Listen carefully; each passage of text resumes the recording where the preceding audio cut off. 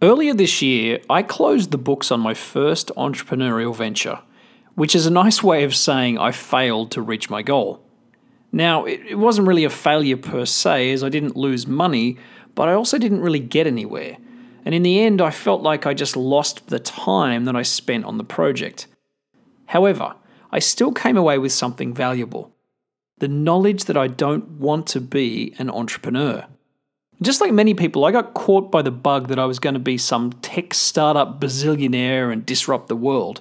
But after 3 years working within a team that wasn't achieving anything except having a lot of meetings, I realized that this sort of business isn't for me. I realized that I much prefer real, tangible businesses that sell products and services and make an impact on people in a clear way. The idea of building some esoteric technology with unlimited potential upside, it just doesn't appeal to me anymore. And at least I know that now. Here's the thing. Whenever you start something new, you are taking a risk.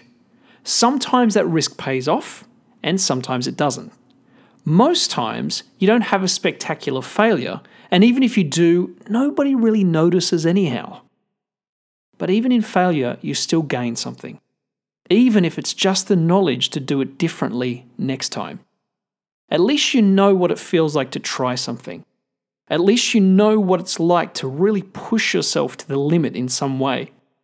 And at least you know that you didn't just sit on the sideline talking about it. At least you know. Thanks for listening.